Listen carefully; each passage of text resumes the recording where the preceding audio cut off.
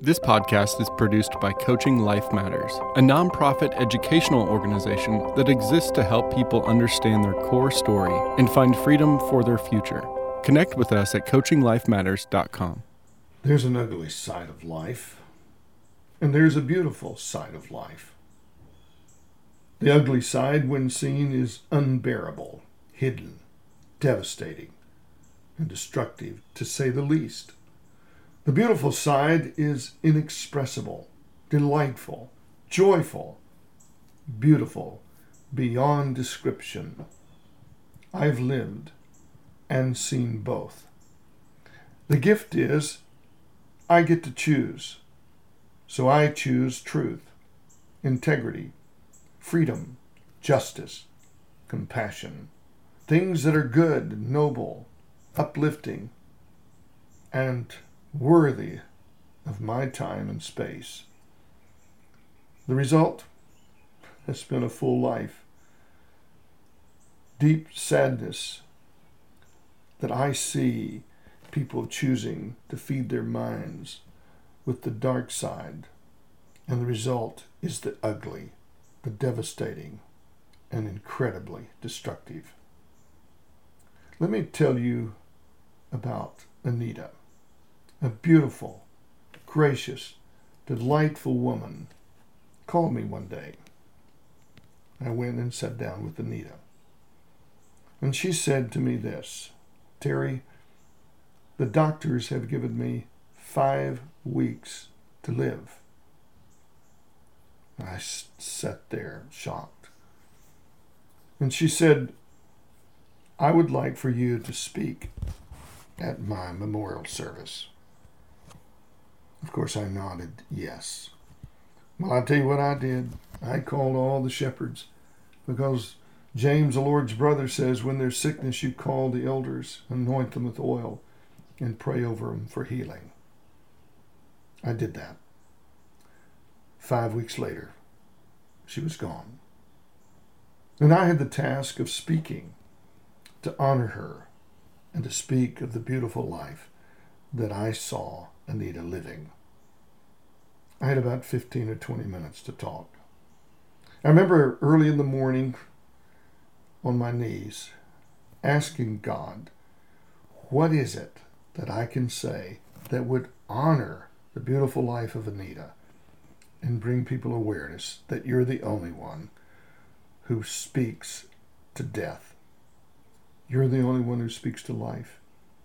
And as I was on my knees, this line came to my mind.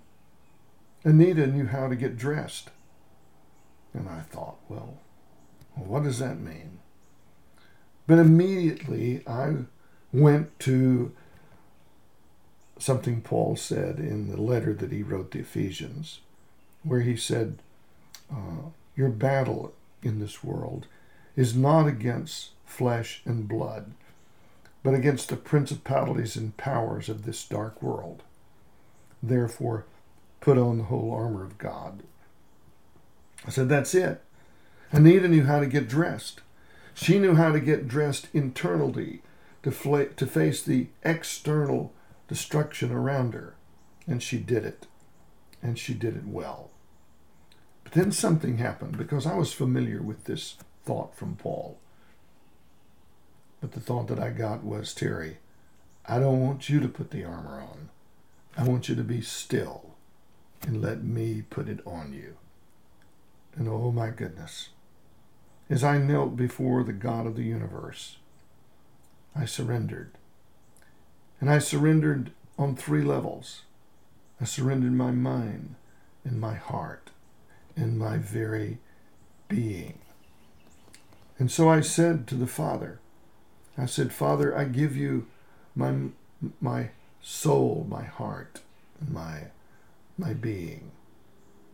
I give you my hands. I give you my voice. And then as I knelt before him, giving him my hands and my voice, my hands moved to my waist, and I could hear these words vibrate in my soul. Terry, this is the belt of truth. You are loved. I gave my son to die that you might know that you are deeply loved. And then I handed my hands and my voice to the Christ himself. And he took my hands as if they were his hands, placed them on my chest, and wrapped them as I could feel my hands move around my body. I could hear him say, "Terry, you're clean. You are righteous. You have no righteousness of your own, but I give you mine." That's the breastplate. And then I handed my hands and my voice to the Holy Spirit, and I placed them on my feet and heard the Holy Spirit say, "Peace, my friend. You have peace based on the death and the burial and the resurrection of Jesus Christ." That's where your peace is. Not in your money, not in your looks, not in your performance, not in your education, but it's a peace I give you based on the resurrection of Christ. And then as I stood up, I could picture the three of them standing behind me and placing the helmet on my head and saying, "These promises will restore you. We will give you our presence and you will have the power to stand." And then they looked at me and said, "Now it's your move." And on the table were two instruments. One was a shield. And I reached down and clasped the shield and ran my hand down my forearm. This is the shield of faith that will extinguish the flaming arrows of the evil one from within and from without. And then I lifted up the sword, this magnificent sword, and say, "This is the sword of the Spirit, which is the Word of God, which is Christ in you." The personality of Christ lives and dwells in human beings who receive it. And then he said, "Now take your stand and stay in communion with me all day, every day, and your life will radiate the inexpressible joy of the living God."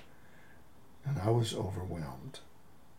I realized it's not for me to do, but it's for me to be still and let God put his armor on. That's what Anita did. And so I told those people for the first time, Anita knew how to get dressed. Let me encourage you. Be still. Allow God to dress your heart and your mind and your soul with his love.